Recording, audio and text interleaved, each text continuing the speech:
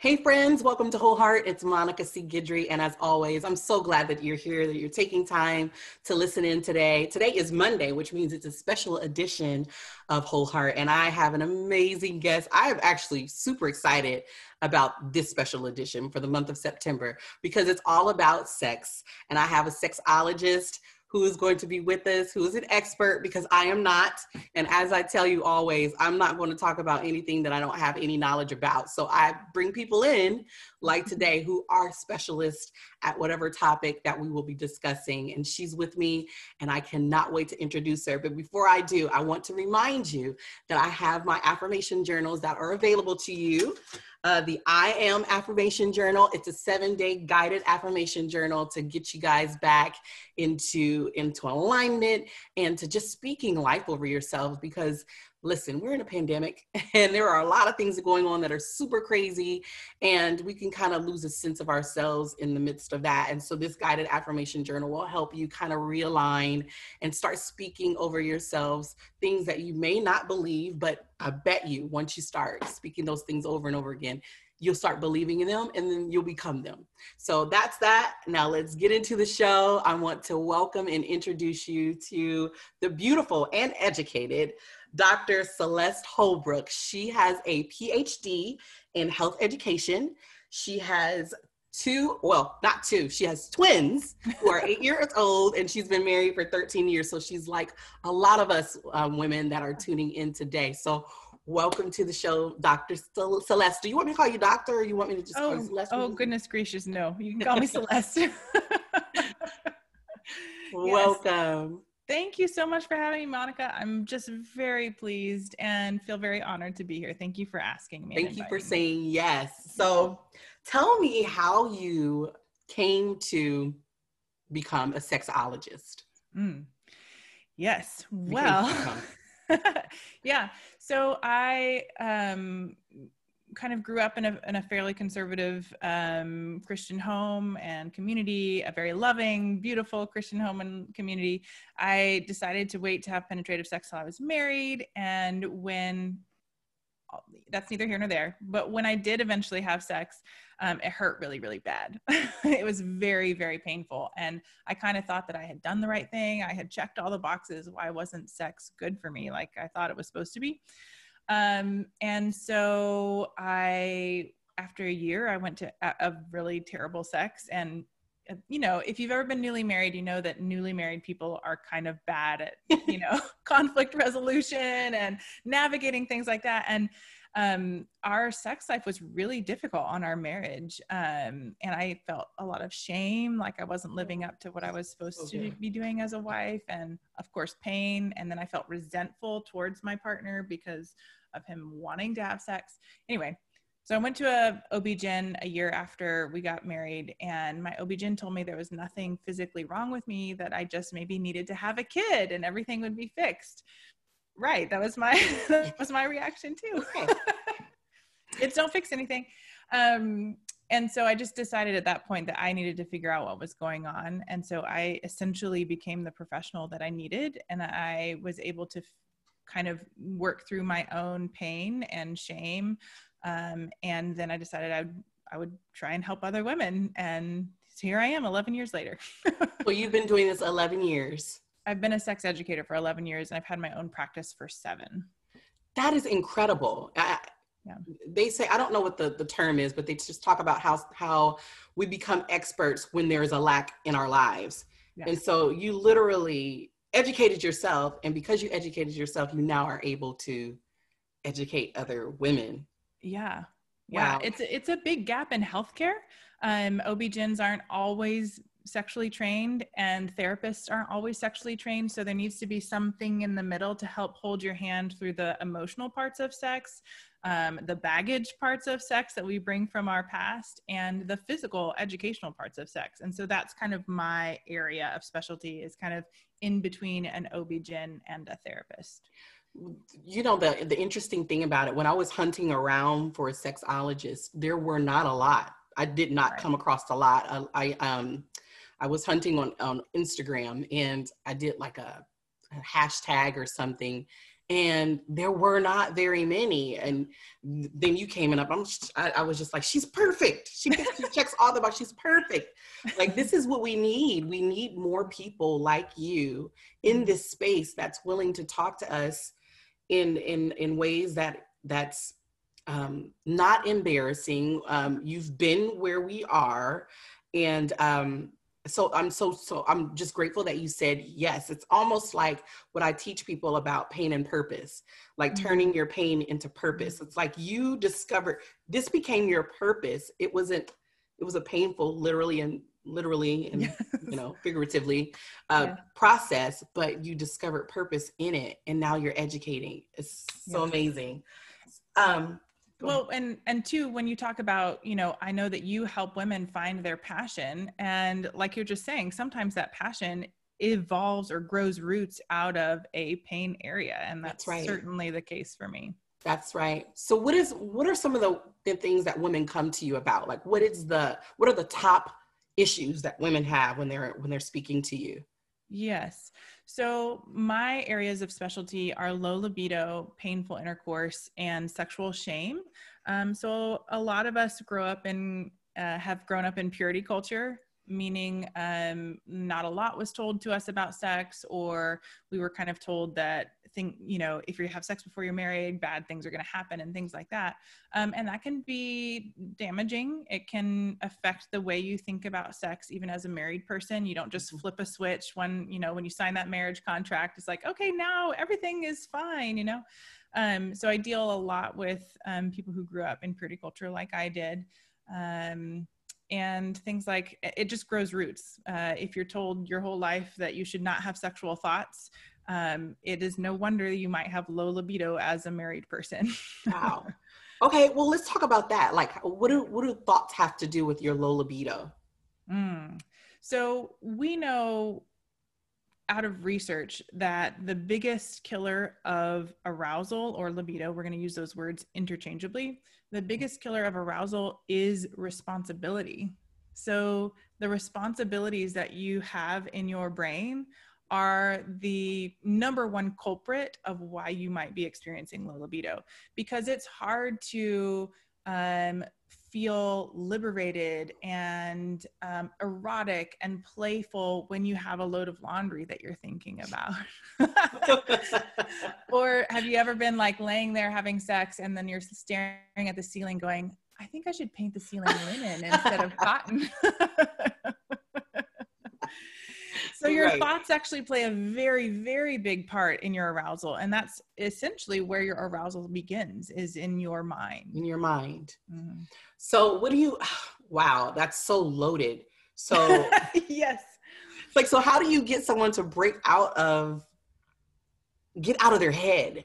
Because I would say that I've fallen into that before, just in my head. And so it's hard for me to be in the moment because I'm in my head. So how do you break free from mental chains? Yes. Well, it's a kind of an in-depth process, but let's talk about a few tools or techniques that your listeners could use like tonight if you wanted to.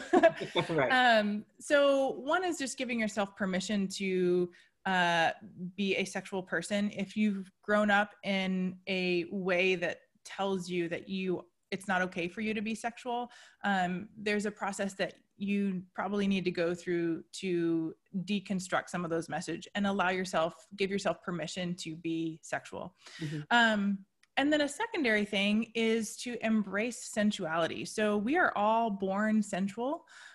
Sensuality is just a term to describe your five senses. That's it. We kind of often associate it always with sex, but if you look at a toddler sitting in the grass, maybe your 15-month-old Monica sitting in the grass, they are picking up the grass, they're smelling it, they're tasting it, they're watching it blow away in the wind, right? So toddlers are very sensual beings. They use all of their senses, and as we get older, we tend to get more visually dominant. If you are an able-bodied person and you have your eyesight, we tend to be more visually dominated. So in sex, if you can root back down to your senses, your brain can't actually process sensory information, tangible information, and anxiety about the past or the future. So I'm a person of faith. So I like to say, when God says, I am the great I am, he's talking about being in this present moment, Mm-hmm. and in being embodied in your senses is the most beautiful way to be in the present moment. So there you find everything. You find holiness, sacredness, presence, all of those things by just rooting into your senses. So in practice, that looks like if you're having sex or in a sexual scenario, and you find yourself thinking about that contract you need to sign, right? Notice it. I'm thinking about that contract. Put it on a leaf, let it float down a river, and then root back to the feeling of the fan on your butt, or the taste of your partner's kisses, or whatever you are feeling with your senses in that moment, and you will come back. That is so good. So basically refocusing. Yes, exactly. Acknowledging that the thought is there, Mm-hmm. letting it go away, and centering yourself back to the moment in the feeling of what's happening in the moment. Exactly. Now, you said something that, you're a woman of faith. I'm a woman of faith. And how, when you said, saying that God is the great I am, even bringing God into intimacy or into sex seems taboo, right? Right. Like, I'm sure you hear that all the time. I know for me, when I first got married with my husband, on our wedding night, the night, it was hard for me to even have sex, because I was like, am I allowed to do this? Is it okay? Like, I really was, it was hard. Yes. And I'm sure there are a lot of women that feel like, being a Christian woman, that there are certain limitations that we have because we want to stay holy, Can you speak to that? Yeah.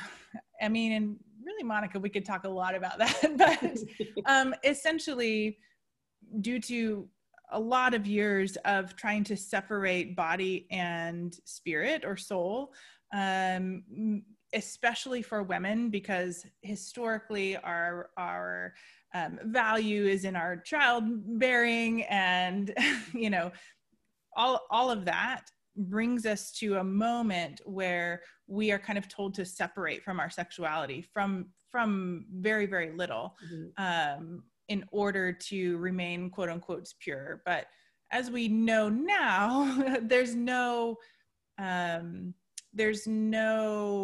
continuum to pure, right? Pure is either you are or you aren't, and that's not human. And so when we are given this message that we are to remain pure, none of us can, even if you have an impure thought or anything like that. And so we feel shame about it. Right. And that shame moves with us along our life, and even into marriage. That shame doesn't dissipate simply because you have a marriage certificate. So we have to really address what we're carrying in our backpack, essentially, all those messages from childhood and young adulthood, that you are an object, you are a stumbling block, or a depetaled flower, or all of these, we objectify essentially in purity culture. And you have to undo those messages so that you can show up and be present and liberated in your sex life, so you can enjoy it and not feel like, is this okay? Is that okay? Yes, if it's between two consensual people, you and your spouse, like, it's all okay. It all really okay. Is. Isn't that? I mean, I can really dive deeper into the things that are okay, but I think you covered it in a general sense of, it's two consensual people. It's okay. Yeah. You guys are agreeing to it, as long as you're not bringing someone else into your bedroom. Sure. As long as you guys are okay with it, it's okay. I hope you guys are listening out there, because I mean, it took me a long time to be freed in that, to just perform certain acts or do certain things, because is that okay? But because we're two consensual adults, married adults, it's absolutely okay. Yeah. Yes, absolutely.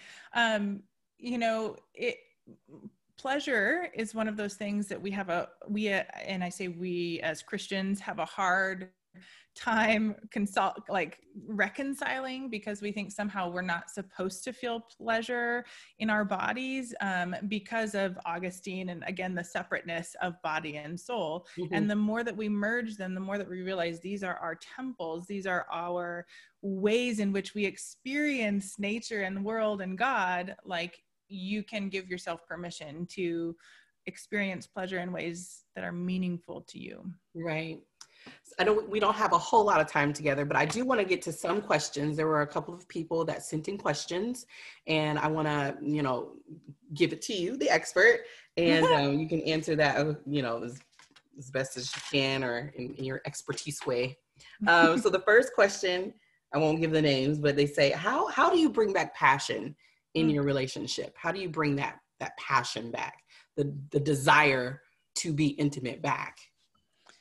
Yeah. So this is one of the things that a lot of couples struggle with, is like, the most common thing I hear in my practice is we want it to be like when we were first together, and if we go back to the idea that responsibility is the biggest killer of arousal, you probably have more responsibilities now than you did in college or whenever you first were together. So give yourself some grace there that you juggle a lot more, and those responsibilities get in the way of that kind of passion. But some things that you can do is create anticipation, because that's what desire really is and looking forward to something. So you can create anticipation by making sex a little more intentional. For example, a lot of people say, I wish sex was spontaneous like it was when we were first together, but sex wasn't actually ever spontaneous. Spontaneous sex would be like you're walking down the sidewalk and all of a sudden you're having sex, and that would not be good. But when you were first together, you had sex more on the brain because, you were thinking, oh, Thursday's Yahtzee night. I know we might have sex. I'm going to shave my legs or whatever. So you were anticipating it happening, and it happened more easily. So you can recreate that by making sex intentional. Okay, Thursday, the kids are at their grandparents'. Let's make some time, like a couple of hours, just to lay in bed and have sex or have a sexual experience. And that way you can anticipate it happening instead of having all of this anxiety about when it's going to happen. Yeah. And then the other part of that is to take sex off the table the other times. If you haven't made it intentional, or if you have made it intentional, don't worry about it on Wednesday and Tuesday. That way you can show up for each other in more authentic ways, not worried about if sex is going to happen or not. Okay. So what do you say to a woman who is bashful? She can be a little bit embarrassed to initiate, or, she wants it, but she's embarrassed to pursue. So how do you get someone, I guess, out of that? Yeah. Ask yourself a little bit about why it's hard, why it feels embarrassing, like what parts of your past or what parts of you feel insecure about that. And then if you have a partner you can open up to, which I hope if you're having sex with them, you can also open up to them. Say like, listen, I would like to initiate sex more, but it's hard for me. So can we make a sexual script where you just know, like, hey, when I say, do you want to go to the bedroom? I'm trying to initiate sex in that moment. So just talk to your partner. Good. That's really good. I like that. Yeah. Okay. And so the last question is, and if you're a little squeamish out there, I apologize in advance. But we are talking about something that is important. And these are questions that people want to know. So the last question that I have is it okay to masturbate if you are thinking of your spouse? Sure, absolutely. Touch yourself, because here is where informed consent comes in. If you don't know about your own body, it's really difficult, I would say sometimes impossible, to consent for another person to touch your body if you don't know what you like and what you don't like. So yes, masturbate, self-explore, figure out what you like and what you don't like, so that you can give informed consent for somebody else to touch you in ways. It makes partnered sex better, and it makes you, helps you feel more comfortable touching yourself in a partnered experience, which can be really nice. Does that go the same for like bringing toys or additional Yeah, things into the bedroom as well? absolutely. With toys, the biggest thing that I hear is they're wondering, like, will this replace my partner? Right. And I would say 100%, that's called a replacement theory. It is not true. It won't Huh. replace your partner, because there's no toy out there that replaces the intimacy of humanity, right? You can't replace the Wow. intimacy between two humans ever. So think about them as like added sensations. Like sometimes you want silk sheets, sometimes you want cotton sheets, sometimes you want a vibrator, sometimes you want fingers. The end. That's it. No worries. I like how you're so, is that matter of fact? Yeah. And- Yeah. Right. And I mean, you've been doing it 11 years. So, by now you've gotten all of the, the squeamish things out. Like me, it's so funny. Prior to getting on this call, and I'm 41 years old, right? I mean, my husband and I have been married for 20 years. We've been together for 22. So it's not like this isn't something that hasn't been a part of my life for decades, right? But it's still, it still feels a little, uncomfortable to talk about it openly, with some of your girlfriends. It's okay to kind of talk about some of the stuff, but Right. just to get past that. It's so funny. I was just talking like, I'm about to get on this call and I don't know what I'm going to say. I've been a little bit embarrassed about some of this stuff, but you're so freeing though. Talking to you, you make it so easy to talk about. How can people get in contact with you if they have additional questions or if they want to receive some of your services? You will be with us for the few more weeks, but Yeah. if they have some questions now or want your services now. Absolutely. You can find me at drcelesteholbrook.com and Dr. Celeste Holbrook on Instagram and Facebook. And if you go to my website, you can download, I think it's 20 sex enhancing questions. So that's a really great way to get conversations started between you and your partner. So download that. You can click on a discovery call if you want to just get on the phone for 30 minutes, complimentary, and I might be able to point you in some directions to help you move your sex life forward. And I also do one-on-one, consults for an hour for couples and for women alone to help you kind of move through some of these things. Give yourself permission to let some of this stuff go and to liberate yourself for better sex. So all kinds of stuff. I have courses, classes, all kinds of stuff. So get in touch. That is so awesome. Thank you so much, Celeste, for being here. You're my new friend. She's from Columbus. Well, she's not from Columbus, Ohio, but she lived in Columbus, Ohio for a few years. So, she's one of us. Those of us that are in Ohio. I know you guys are listening from everywhere. But she's got some Buckeye in her a little bit. That's right. But thank you so much for being here again, Dr. Celeste. You're amazing. And I can't wait to dive in a little deeper with the coming weeks. I know, me too. I can't wait to see you next week, Monica. Let's do this. Let's do it, girl. Right. Thank you so much for listening at home, friends. It's been another edition of Whole Heart with Monica C. Guidry. And just remember, as always, like a whole heart is a joyful heart. It is a heart full of joy. And so we want to pursue that one day at a time, one whole heart at a time. Thanks again. Until again, I'll see you. Bye-bye.